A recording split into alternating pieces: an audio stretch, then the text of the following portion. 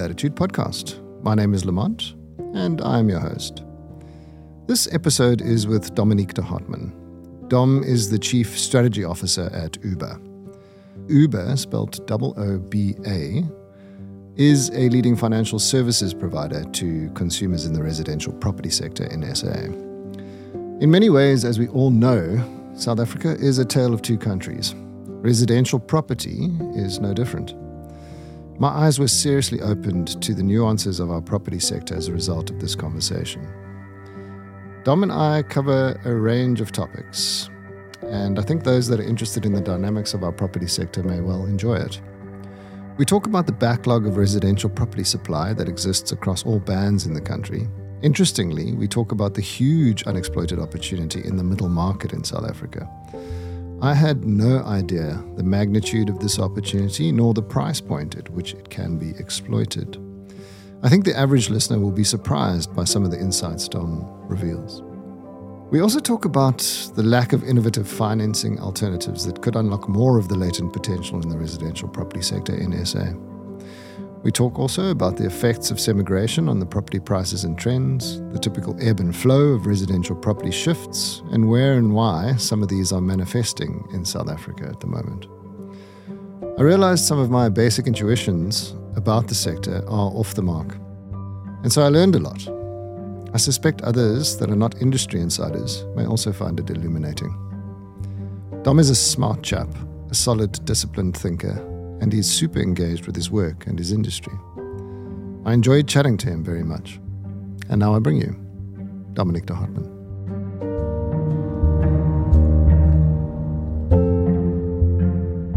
Dom de Hartman, welcome to the podcast. Thank you.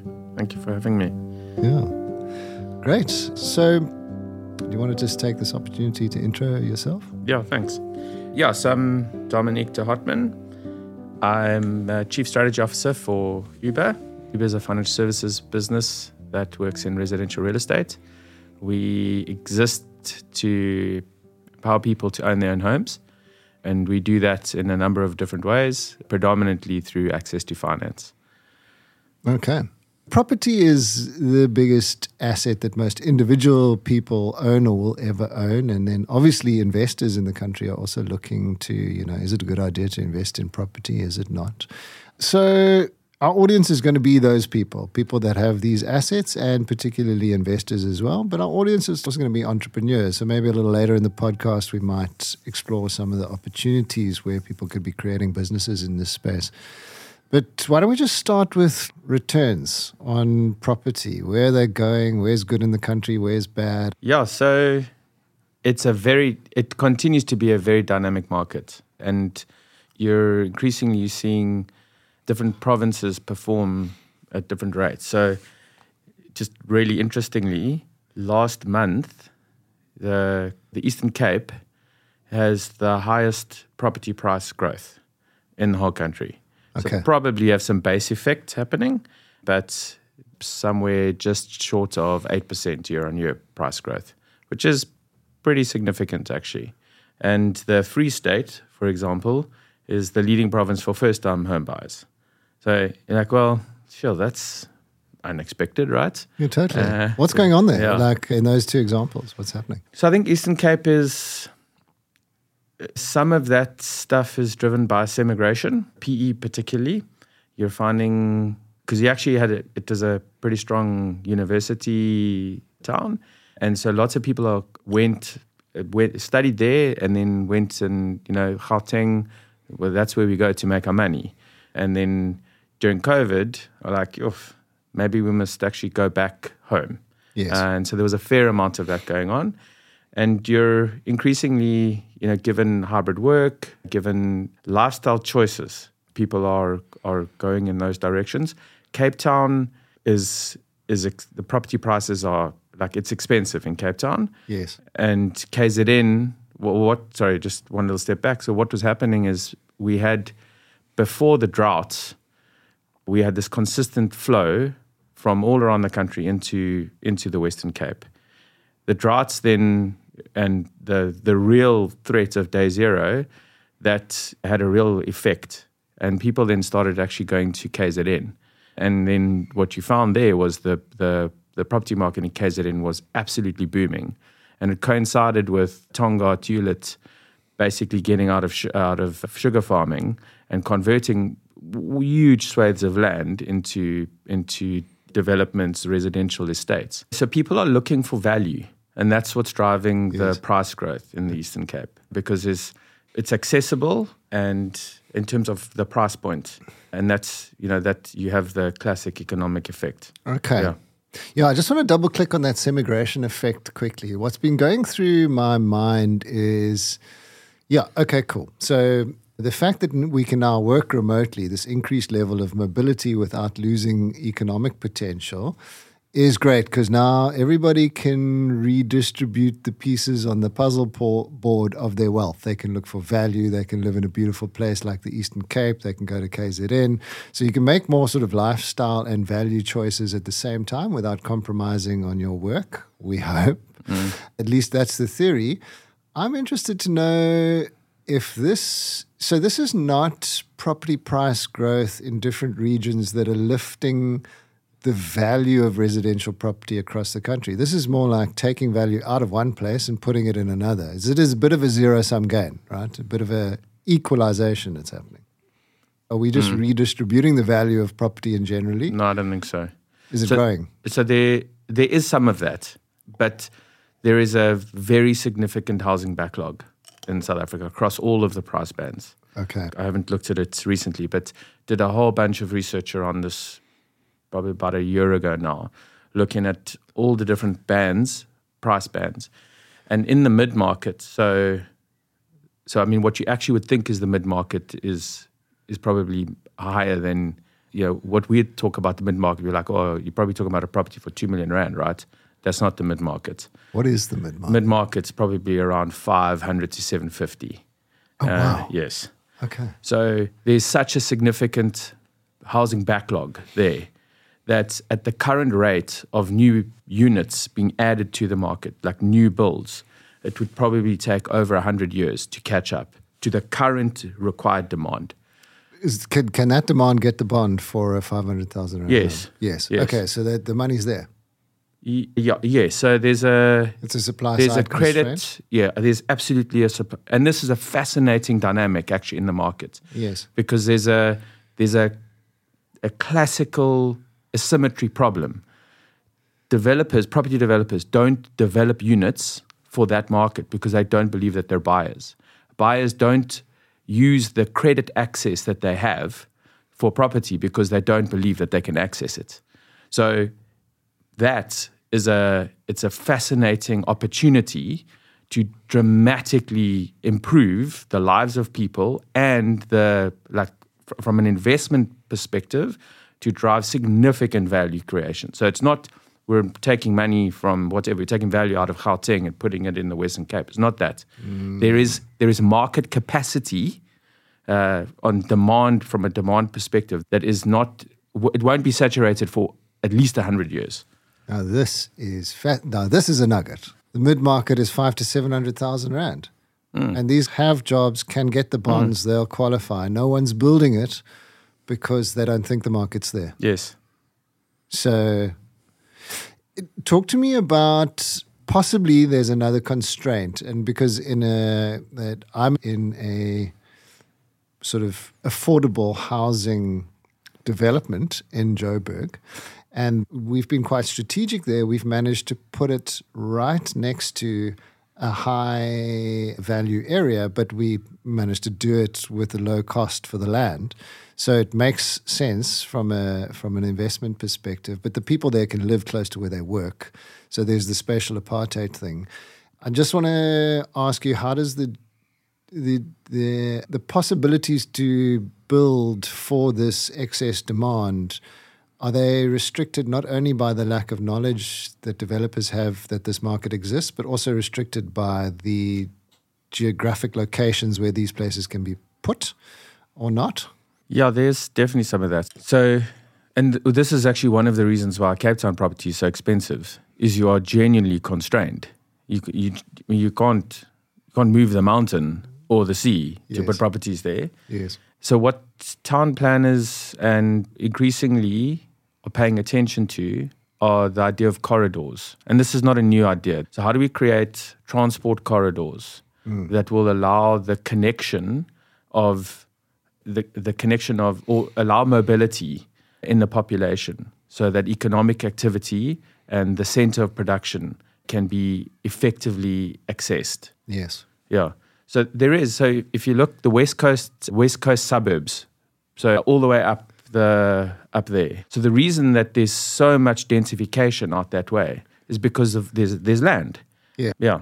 Accessible, affordable land. Yeah. And it's the cost of land assembly and it's not that expensive because you don't have to move a mountain. Sure. So quite a lot needs to come into alignment to expose the opportunity, I guess. Like, does town planning and zoning regulations need to shift a little bit? Or, I mean, can a developer now who hears this podcast thinking, oh, wow, there's a whole market of people that can afford 500 to 700,000 rand space, let me just go build. You got to be a bit smarter than that, I assume, right? Sure. Yeah. I mean, so actually, where are these people? Yes. So where do they live and where do they work, and what is their actual disposable income? So if I don't know, let's say we are going to go which is happening right now actually. So in Deep River, for example, there are parcels of land in Deep River which is on transport corridor, has good access to infrastructure, is actually relatively close to two highways. People are starting to develop there. Yes. But you have to think about, so that's a positive example. Yes. Because people that they are close to work, they're not going to have to displace a whole lot of the money that they could invest to buy property, because now that's going to no longer be available for that spending. I see. Yeah. Okay. So where these people are is an important part of that puzzle. So this information asymmetry problem I was talking about. Yes. The solution to this problem actually is it's information production. Yes. So how do we connect with the people that are in this market? How do we genuinely understand what they can afford and look at their spending patterns as a means of producing information about actually what's their desire for housing investment, what's their capacity for investment, and where actually, like spatially, where are they? Yes. And so it's almost like a spatial spending pattern. So you can't just give them a house anywhere because that changes their spend and then changes the affordability sort of profile. Yeah. Thank you. Amazing. Yeah. I love that. So, I mean, it's interesting because we are sitting here in the Latitude Apart Hotel in Cape Town, and we have a beautiful view of Lion's Head behind us. Even the president's house is up there. I was just waving at him. Hello, number one. But the whole ethos of this place, which is so interesting, is on the other side. So this is the prime real estate ethos. So it's almost one of the guys that leads this place has done a whole bunch of very interesting statistical research on what it means to have prime real estate. Typically you've got a constrained geographic location, but the combination of the architecture and the natural landscape creates for an iconic constraint. And then so people want to be there. And then because you've got infrastructure that's developed to support that iconic constraint, you sort of, it's positively trapped. It's like a little gilded cage, right? And in fact, if you look at it, those prices just go up and up and up and up. And prime real estate, the market just clears. They never places sitting on sale for very long. It clears so fast in comparison to the rest of the market. It just feels like it's a self-perpetuating thing. I love the way you describe it, positively trapped. So actually that, in respect of property development, and that's really what we should be trying to do, because, and it's important economically and for the end user, because if you don't create that gain effect, you'll find the equity reversing. across all types of property. So situations like you find in New Zealand now, where there's negative equity in properties and the prices are going backwards, it's a real problem for everyone. And outside of some government intervention, you can't turn that thing around. And it essentially over time could become a contagion. So the idea of creating a situation where things are positively trapped. So it's not just about, and this is a part of a problem about the way that we developed all those RDP houses. Is like it's fine to put these things up, but it wasn't a great place to be. Yes. And so people they live there because it's better than something else, but actually it didn't have the community development effect or the economic development effect that was intended by the original reconstruction development plan. May even have had the opposite in some. Yeah, definitely. Okay. It definitely did. So I don't know if people, I'm sure people know this, but the intention with those RDP houses was to do both of those things. So how do we create dignity? How do we improve build the community?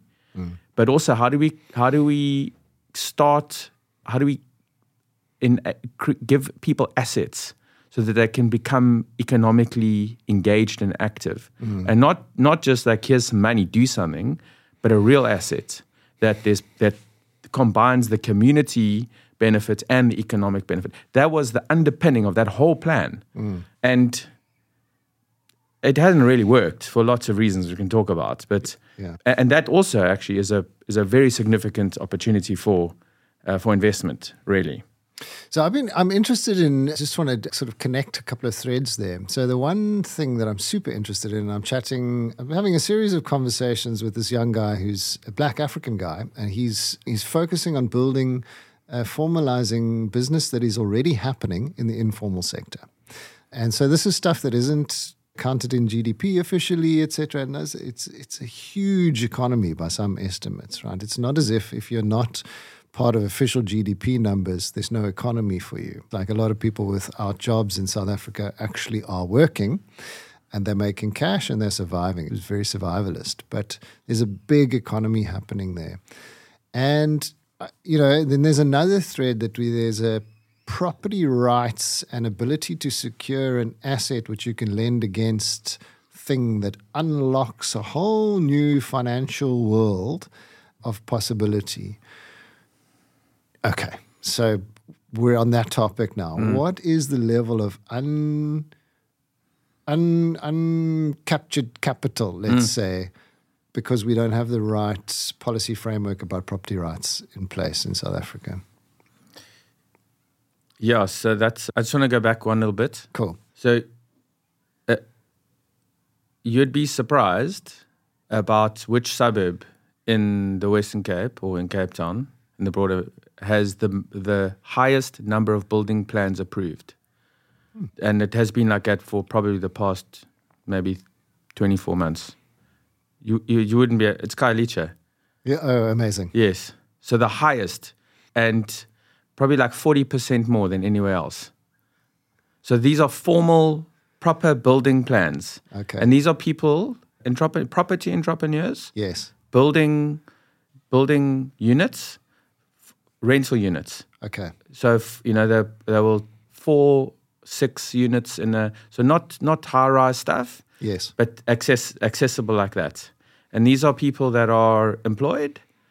They probably earning, I don't know, 25,000, 30,000 Rand a month, if that. The developers or the renters? No, the developers. Oh, right. And so in terms of where is their opportunity, there is no formal no accessible development finance for those kind of people. Oh, wow. They're maxing out personal loans at cash build, credit cards, pawning vehicles. Okay. That's what's happening. And they're incrementally building these things. And they're like, these are smart young people. And they're formally doing it because they're saying they're again, housing backlog.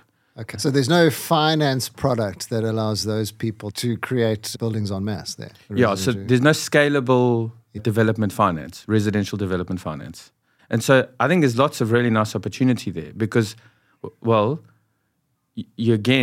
they are not subject to this information asymmetry because they live in that community and they know what's going on and they're connected with people and they can see that people need places to live. So why are financial services providers not creating these products? So I think there's real opportunity to create alternative funding mechanisms. So digitized, crowdsourcing type of lending, specific to this. Yes. And we could learn a lot of like financial derivative products from agriculture where it's not the farm necessarily that is used to secure the loan. It is the output. So you could base the line of credit on the rental potential. Okay, interesting. So I think there's something real there. Yes. And so your question, why are the banks essentially, why are they not there? Because they're the banks.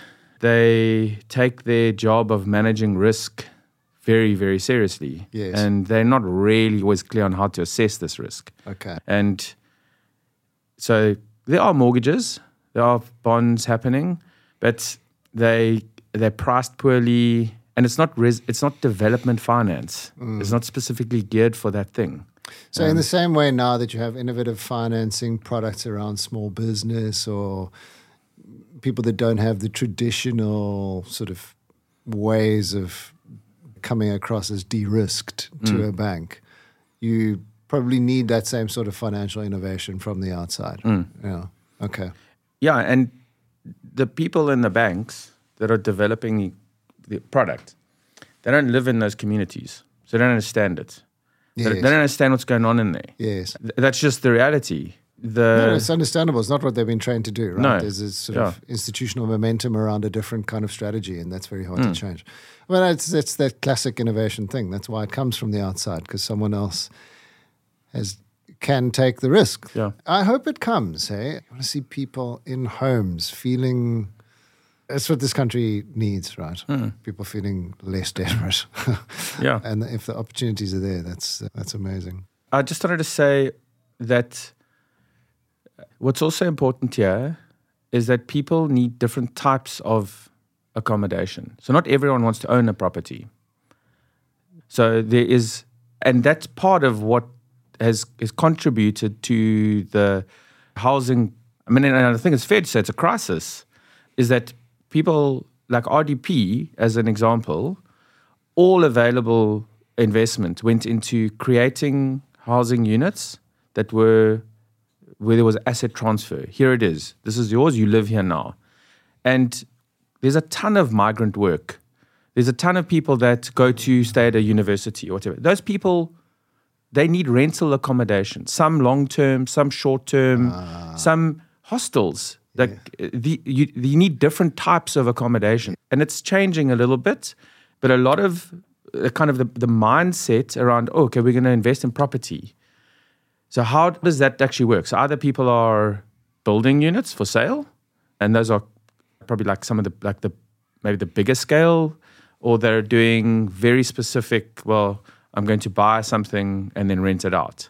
And long-term typically. Yes, yeah. And now I suppose Airbnb and those things have created this swathe of short-term rentals. But there's a ton of other stuff, actually. There's a ton of other types of accommodation which people need. And I'm talking about migrant work. I'm not talking necessarily about there's a family in the Eastern Cape and someone's now working in the Western Cape. Even the amount of money people spend on transport just here in the city. So the point I was trying to make is that you need to look at this space not just as it's not just one thing. Yes. Yeah. No, it's interesting. I mean, that thing that you talk about transport, I love the idea that one can think creatively about the mix. And you'd always like to know where your revenue is coming from, so you sort of source it. So I'm thinking about that again, about that affordable housing units that I invested in Joburg. So the whole idea there was allow people to live close to where they work. But what's actually going on, if you talk to the people in our development there, they love it, right? It's dignified living close to work. They feel great. They work on time. They feel safe at night, etc. But they're maintaining 2 residences. They go home over the weekend. And so their costs haven't come down. They are paying me rental from their unused transport cost, plus a little bit more. It's not quite where you want it to be, right? So it's interesting. One could make it a little bit more of a hostely kind of thing, or open to more people, increase the fluidity of it. I wanted to double click and sort of go back to, a question I had on my mind, and I really wanted to get your opinions on this. So I've got this anecdotal piece of evidence. A mutual friend of ours, I was at their place for a braai, and they had someone else over who lives in Joburg. And that person is from one of the traditional old school white suburbs in Joburg, and just for the sake of the audience, you and I are middle-aged white guys. So I lived in that area for a long time, and I never lived next to anybody but white people. Okay. And so now there's no electricity and potholes in Joburg, and Cape Town's better run, and there's nicer places to be. And so, in our circles, and I'm seeing people move to Cape Town or semigrate to other places, and there's this kind of a doom and gloom because they're having to sell their house. They're having to move away from a place that used to be a certain way and is no longer that way anymore. So you can understand they moved to better lives in their minds. But anyway, this person that was at the braai was from Joburg, just visiting Cape Town, and she lives in one of these areas. And I brought the topic up. So I said to her, how do you feel about what's going on and the property prices happening there? And she's white middle-aged like us. She said to me, Lamont, when the person that I lived next door to, when my neighbor sells their house in a huff at less than what they think it's worth, and they move to Cape Town, the person that moves in, it's someone that was able to get a bond, works at a local bank, and my community is changing in a positive way. I now live next door to people that I never lived next door to before. But also when you socialize and speak to those people, this is her telling me that, those people are like, oh my God, I can finally afford a house like this in this area, close to these banks, close to this shopping center, close to this. That's cool. And for them, it's like unbelievable. And they can now finally afford it because the white middle-aged persons had to sell it in a huff, didn't get what they want for it. And I was thinking, well, that's fantastic. Totally we need our communities to integrate more like that so that we can, there are various benefits to that, of course. But something that's quite cool is like the redistribution of wealth that never happened. Well, there it is, right? So this guy thinks he's getting a capital hit when he sells his house, but it's going to the new person who could never afford to buy it before. Fantastic. What do you think of that? Yeah, I love that. And actually, that's how housing markets work. So you have this idea of like pools and chains. So you have these pools of properties, and if you look at the housing markets over long periods of time, you'll find that, as the value of that property deteriorates for whatever reason, or the accessibility to that property changes because it's maybe its locality to the center of production, or this situation, potholes, people leave, whatever, economic change, etc. The unit moves, and then you have filling of people who previously couldn't access that. So actually, housing markets work like that, and it's wonderful to hear this anecdotal story, because that is, and again, going back to the RDP strategy, that was what it was supposed to be. Yes. So the economic kickstarter that those houses were supposed to give families was supposed to do that. So, you could now sell that property and you could use that as a means of actually then gearing essentially to access, It's almost like a de-gentrification, positive, or decalcification of those environments. People could just never knock on those doors. And this always happens. If you look at how towns and cities work, the centrality of the production and how close that property is to that center determines in a big way its value. Okay, so we're also going back to this positively trapped story. And then over time, the households make economic decisions. Actually, it's too expensive to live here.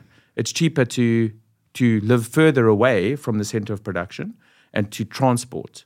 And then over time, people move out because they go further and further away, and you have this like concentric outward movement. Yes. And then the center of where it was is now no longer of any value, or not any value, but the value has deteriorated. Yes. And then people move in, and gentrification and regeneration occurs. And then you have these, it will come to me, but in spatial development, they talk about specifically this, how cities start off by having one center and then two centers because of this effect that occurs. And just look around. So downtown Johannesburg used to be that, and then it became Sandton. And then, no, so that's happened. So yeah, City of Cape Town. So here's where it was at. And now it's Century City. Yes. And Westlake Business Park. That's what's happening. So Cape Town is a bit different because it's such a beautiful city, and you have the spatial value is not just about means of production. Yes. Yes. It's interesting, this part in Cape Town. Like I feel like there's some places in Cape Town that are quite interesting that keep they hold this promise that is never delivered. Like there's a little pocket of Sea Point here, and the wealth seems to come at it from both sides, but it just can't make the final squeeze. I don't know what's there that's calcifying that connection in the middle of Sea Point there. That is interesting. So like Woodstock. Yeah, and Woodstock as well. Salt River. Like Woodstock is actually the best example. Yes. So it just never goes anywhere. Yeah, Muizenberg. Yeah. But what is happening? Why is that not done yet? People keep taking a punt. I mean, there's that Hilton Hotel in Woodstock, which I think every time I drive past it, I'm like, oh, not sure who rolled the dice on that one, but if they still have their job, I'd be surprised. I just wrote down a few things that I thought might be interesting here. So go for it. In terms of property investment, our core business at Uber is mortgage origination. And so we see some of the data we collect is what is the use of the loan? And so the investor, the buy-to-let customer that Uber is seeing now, it's in the Western Cape. It's the highest it's ever been. It's 28% of all new home loans in the Western Cape are buy-to-let. 28%. It's the highest it has ever been. Oh, wow. Yeah. And what's a low? Just give us an idea of a range there. What's a low in the percentage?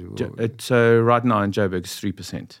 Oh, wow. Buy-to-let's 3%. Yeah, 3%. Yeah. And it's eroded like very significantly over the past probably 2 years.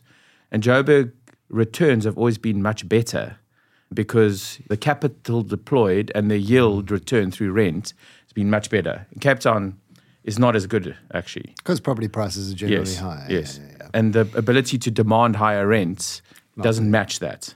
Yeah, so I think it's really interesting that because people are, well, one, property developers always lag the market because they don't, again, like you have an information asymmetry problem. There's no way to really forecast what's going, like when are people going to be in the market to buy? So they're always, and it's always been like this. Yes. Always lags the market. So you'll find rate but declines. Then they probably overshoot it as well. Right? Yes. Yeah. And so what's happening now is it's actually a good time. Property developers are in a very, very good position now because you have this effect where people are wanting to live here in the Western Cape because the municipal performance is really good. And the developers have been putting units or building units and putting them onto the market behind lagging the actual interest rate cycle. And they're very lucky now because this hasn't really ever happened before. There are people able to buy even though the interest rate's doing what it's doing because of how many people are wanting to come into the Western Cape. I'm very interested to know, now you bring up this buy-to-let and talk to me about it. I'm quite uninitiated. I'm classic, just got a normal bond. And as far as I'm aware, that's all I can get. But in the UK, there was all sorts of stuff. Like you could remortgage, you could have a buy-to-let mortgage, which is interest only. There are various options, variable rates and fixed rates, and that can even change over time. Why do we not have that level of financial innovation in our lending products for residential real estate? It's a great question, which I don't really know the answer to. Okay. So in the UK, in particular, you have product-based mortgages. So these things are specifically for accountants, or these things are for young professionals. These things are for renters. These things are for buy-to-let investors. Yes. Okay, and these things, by things, I mean the mortgage. Yes. Okay, so yes. it's product-based. And in South Africa, they call them product, but not really. It's risk-based. Yes. So what the bank is doing here is it's evaluating the risk. Yes. And it's not productizing it. And in some ways, I think one of the contributors to this is we have a very different interest rate environment. So if you think about the UK, they've had very, very low rates for a very, very long time because it's such a mature and developed market. And so the actuaries, the innovation around the product, lots of those tenets are set. So the interest rate, there will be some change in interest rates up and down, but the quantum of variation is much, much smaller. Yes, you've got a predictable stability in your interest rate, which allows you to innovate around the products. Yes, you don't have that. In South Africa, you have a different story because partly it's a developing market, and partly because it's a much smaller market. Totally. So maybe the market's not big enough to formalize this kind of financial flexibility in the lending market, but it is kind of there. So I and many people like us have relationships where we can speak to our bank about the stuff that's happening in our lives that's non-traditional. So, if let's say, for instance, you're a typical man off the street and you've got a buy-to-let investment. You have no choice other than to do a typical, what is your house worth and how much do you earn and can you service that loan? That's the discussion, right? There's no, but I'm going to rent it out and that's part of the income that comes in. That won't count. Even if you've got a rental history on that property, the bank typically won't count that rental income, or they'll count such a small amount of it, right? I think that, and so you sort of got this, don't you just completely hamper what a latent buy-to-let demand by not having products specifically delineated. Okay, these are the conditions under which you can have a successful buy-to-let investment.